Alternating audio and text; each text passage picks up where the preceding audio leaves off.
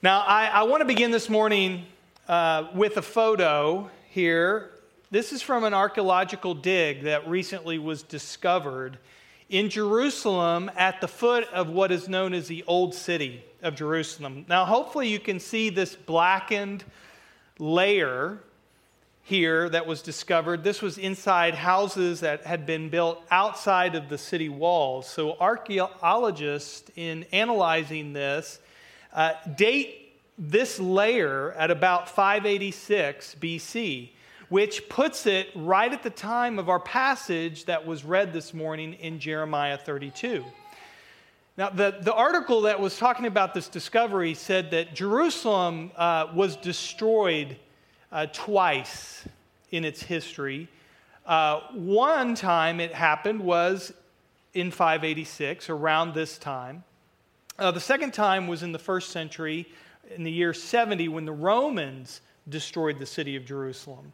But there's a lot of evidence that archaeologists have discovered that show this to be in 586, around the time when the Babylonians were there destroying the city of Jerusalem. They also discovered at this site a little statue. We have a photo. It's a little Egyptian statue, which I find interesting because if you know the context of our story this morning, the reason Nebuchadnezzar, the king of Babylon, was attacking Jerusalem is because Zedekiah, the king, who Nebuchadnezzar, by the way, had installed years before as king of Jerusalem, Zedekiah had aligned with the Egyptians against the Babylonians. And that is why Nebuchadnezzar was coming back. It was there to destroy the city. So I find little archaeological discoveries like this interesting that kind of show the historical reliability of the scriptures. And there's a little known fact. They discovered this scroll with a drawing of the siege of Jerusalem. I have a slide of it. Pretty fascinating. This is a joke. You guys are supposed to laugh. That is not Jerusalem. That's from Lord of the Rings. Just kidding. All right. I know it's early. Come on. So our passage deals here in Jeremiah 32 with the siege of Jerusalem. That's what we're told at the beginning of the passage in verses 2 and 3, that the Babylonians are sieging or attacking the city. Jeremiah the prophet is imprisoned, we're told, in the court of the guard. And Zedekiah, who had imprisoned him, is upset with this prophet. Now, the king had imprisoned Jeremiah because Jeremiah kept pronouncing this message from God. Jeremiah was a prophet of God, and Zedekiah the king did not like the message. In fact, he knew it so well, he recites it to Jeremiah here in verses 3 and 5. It's almost like it's gotten into his brain and he can't stand it anymore. And he goes to Jeremiah and he's like, why do you keep saying that the king of Babylon is going to attack and that I have no hope, that he's going to send me to Babylon and there I'm going to meet him face to face and that the Chaldeans are going to win? That I won't succeed. Would you please stop? Would you stop announcing this message from God? But Jeremiah was only doing what God had told him. He was being faithful. And Jeremiah knew that this attack was coming. He knew that the Babylonians were going to win. And that's when God comes to Jeremiah and tells him to do this strange thing, to buy a field that belongs to his relative. He's told in verses 6 and 8, your cousin has this field. I want you to go and to purchase it. The Babylonians have surrounded the city. They're attacking. They're going to destroy the city. That's the message you've been proclaiming for years. Now I'm telling you to go buy this field. Now, it has this phrase, the story has this phrase, right of redemption. By purchase is yours. And that's referring to a law in Leviticus 25. It's a law intended to keep property within a family. So Jeremiah apparently, either Jeremiah's cousin didn't have any kids, or for whatever reason it wasn't the right time for any of his descendants to have this land. The idea is that Jeremiah would purchase it so it would stay in the family. And so Jeremiah explains that that's exactly what he does. In verses 9 and 10, he says, I bought the field, I weighed out the money, I got the deed, I signed it, I sealed it, done. Now, what can we learn from this strange story of Jeremiah buying a plot of land? Well, I think this story has much to say about the topic of faith and how our faith in God shapes or should shape the decisions that we make, even when our circumstances say otherwise. And I want us to think for a moment about our church.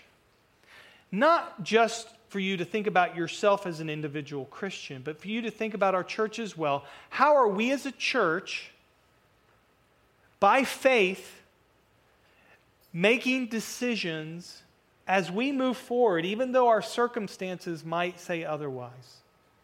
And so we're going to look at three things briefly this morning. We're going to look at how faith leads us to act, how faith leads us to act in unusual ways, and how faith leads us to act in unusual ways towards a better future. And so first, how faith leads us to act. Jeremiah shows us what it means to be a person of faith. He shows us what it means to be a person of faith. God tells Jeremiah, buy this property, and that's exactly what he does. Faith led Jeremiah to action. Faith led Jeremiah to do something. And so I want to ask you this morning, how often does your faith lead you to action? Now, some of you might say, well, it got me here at 9:30, so that's at least something, and that's true. But what about the rest of the week? Does your faith inform the decisions that you make day to day, moment by moment? Now, it's important for me to establish what I mean by faith. I'm not speaking of wishful thinking. That's how some people think of faith. And we're not thinking of faith as believing something without any evidence whatsoever. That's not what we're talking about when we talk about faith.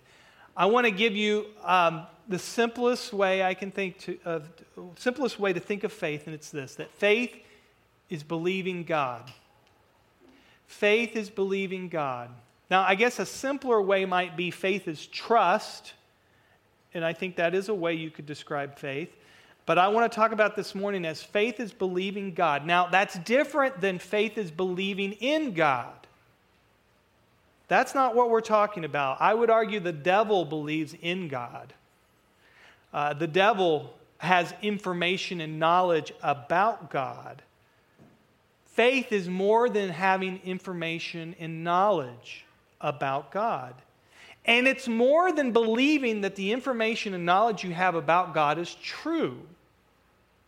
Certainly faith involves that, but there's a third level of faith that involves that trust, that allows you to trust and believe God.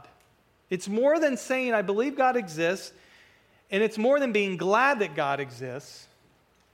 It's that element of trust that comes into play with faith, where you believe not just in God, but you believe God. And you believe His Word. You believe what God says. Now, there is a debate within the Christian circles between faith and works. And I want you to know that some faithful Christians might disagree with what I'm sharing with you this morning, because they might argue that faith equals action or faith equals obedience. They might argue that when you talk about faith, you have to talk about your actions at the same time. And I want you to see that I intentionally am describing faith differently. I said at the beginning, faith leads us to action, not faith is action. And I did that intentionally because I believe faith is an inherently passive activity. So please understand what I'm saying.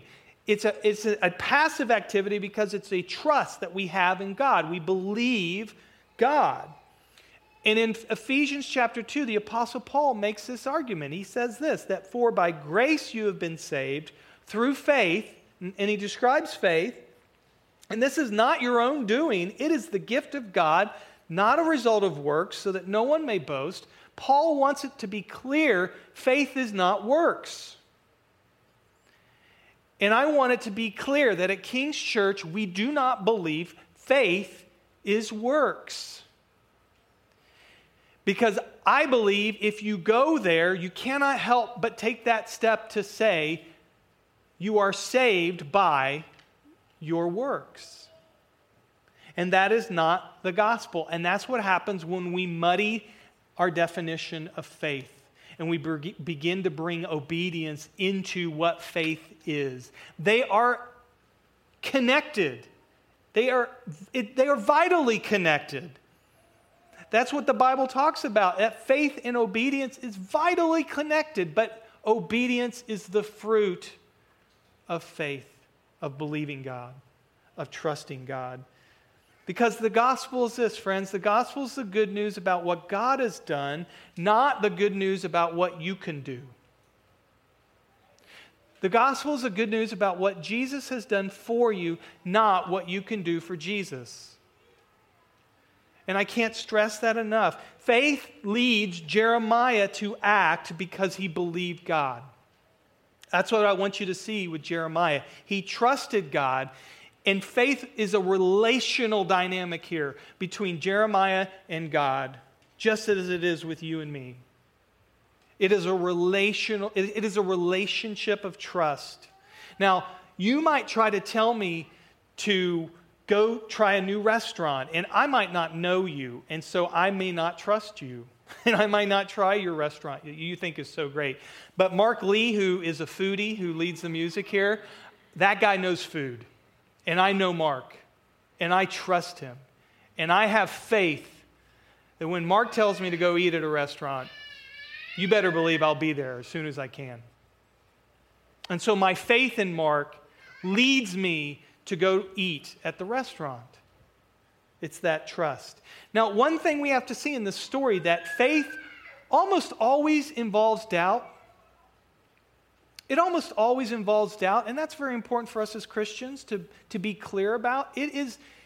Some of you might beat yourself up if your faith seems weak or there's times when you doubt God, but I want you to see with Jeremiah that there was certainly doubt in his mind. We don't see it in the story, the passage that we read. You have to read farther along in the chapter. If you continue on in chapter 32, Jeremiah says this in verse 24. He says this. He's talking to God, and he says, "Behold, the siege mounds have come up to the city to take it. And because of sword and famine and pestilence, the city is given into the hands of the Chaldeans who are fighting against it. What you spoke has come to pass, and behold, you see it. Yet you, O Lord God, have said to me, buy the field for money and get witnesses, though the city is given into the hands of the Chaldeans." Jeremiah is going, God, I am looking with my eyes and I'm seeing what's happening here. And yet you're telling me to buy this property? The city's about to be destroyed, yet you're telling me to purchase this land? Jeremiah is expressing doubt. At the same time, in the midst of his doubt, he acted in faith. So you see, faith and doubt can go together, can blend together. There can be elements of doubt in your faith today. You might be sitting here today really struggling to believe God, to believe in his promises, to believe what he says. And that is normal. That is true for all of us. But we see in this story that faith not only leads us to act, it leads us to act in unusual ways. Martin Luther King Jr. said this, that faith is taking the first step even when you don't see the whole staircase. And I think that is a good example of Jeremiah. It's a good articulation of what faith looked like for Jeremiah. He's being asked to take a step on a staircase, and he can't see where it leads. He can't see where it leads. It describes what Jeremiah is doing. God told him to buy this land, and it seemed like a crazy thing to do. And I hate to use this analogy, but it's obvious in light of what happened in Florida and Houston. I want to show you this photo of this house. Now, this is in Houston. Now, imagine God coming to you the week before this was going to happen and saying, and you knew this was going to be the result. Or even now saying, buy this house. God coming to you and telling you, you'd be like, this is nuts. This is nuts. Why would I do that? And that's what Jeremiah is confronted with here. But that's what faith leads us to do at times. It leads us to do unusual things. Oftentimes, we look at our circumstances and we think, this is crazy. I believe you, God, but this seems unusual. And that's what God is asking Jeremiah to do in our story. And not only can it be our circumstances that make our acts of faith seem unusual, it can be the fact that our values as followers of Jesus are at odds with our culture, with the values of our culture. For Christians, the world might look at us the way we spend our money. If maybe you have enough money to buy a really nice car, but you choose to buy a lesser car, or maybe you have money to buy a really nice house, but you choose to live in a neighborhood maybe that people have less advantages, and you're intentionally doing that because you want to be light in that community. I mean, that's unusual, right? That's kind of crazy. But you're doing it because you're a follower of Jesus and he's calling you to that. Or perhaps you're in high school. You're with us. You're one of the youth in the church. And, a lot of your friends don't have the values that you have when it comes to how you express your sexuality. And they're at odds. And the fact that you choose to live your life and express your sexuality in a way that honors God, that's going to seem crazy. That's going to be unusual. And yet you're choosing to do it by faith because you believe God. And you believe God wants you and has something better for you than what the values of the world might have. Maybe I often think people who are convicted to be a missionary overseas, those are people that are doing something pretty unusual. Maybe leaving their job here and going to Cambodia, perhaps, to share Jesus with the people there. There's a number of examples we could see. Maybe your faith is calling you to homeschool your kids. Or maybe your faith is calling you to put your kids in the public schools. Depending on the community you're a part of, that could seem crazy. It could be in some churches if you homeschool your kids, that's nuts. It could be in other churches if you go to put your kids in public schools, that's nuts. But you're doing it because you're believing God, you're believing what God has called you to do, and you're taking those steps of faith. Randy Prestwich is a good example of this. If you remember Randy, I think we have some photos. Randy last week went with some friends. Our church gave $1,000 for them to go do work in Houston.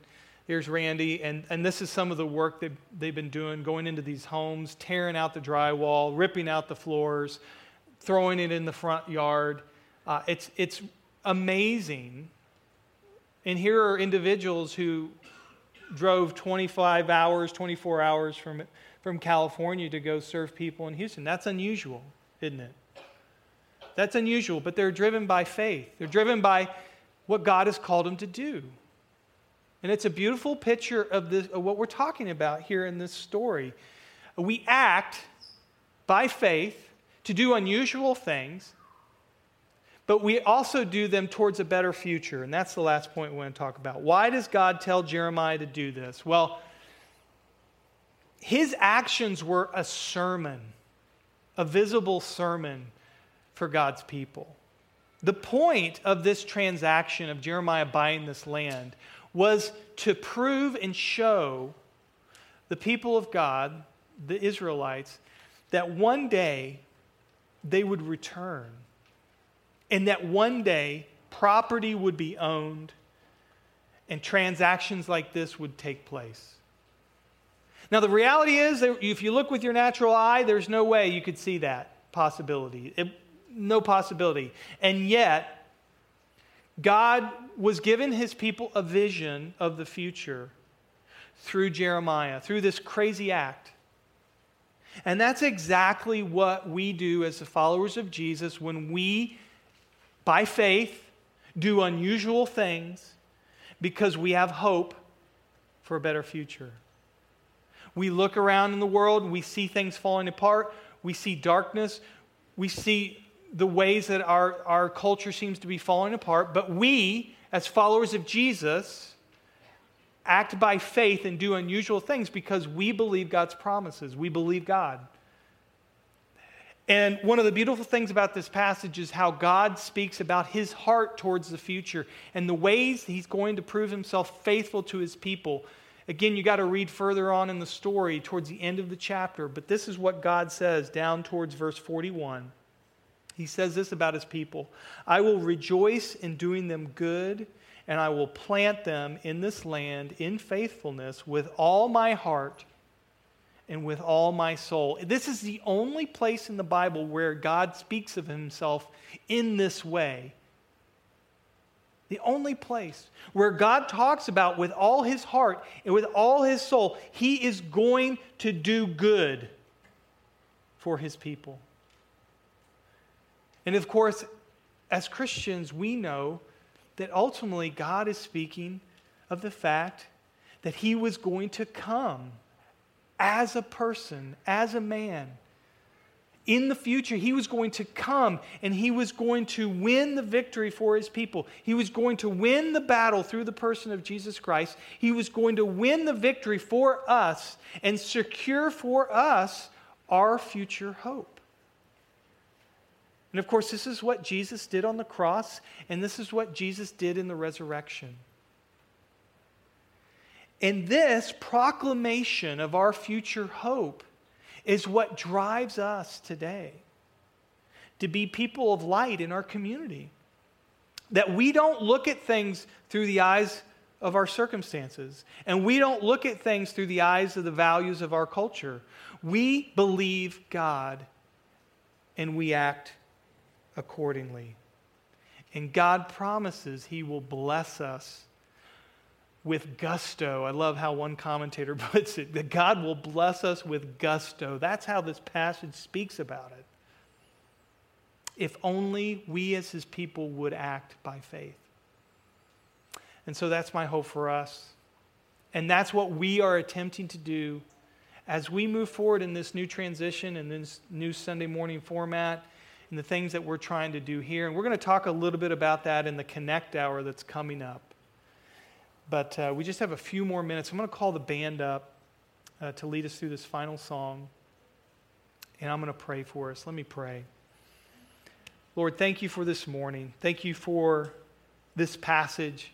Thank you for the example of Jeremiah, that we can see what it means to believe you and to act. And many of us face these challenges all the time, day by day. And I just pray that as we're confronted with these choices, whether to act in faith and obedience, that you, through your Spirit, would empower us and remind us of your goodness and of your faithfulness, Jesus. We love you, and it is in your name that we pray. Amen.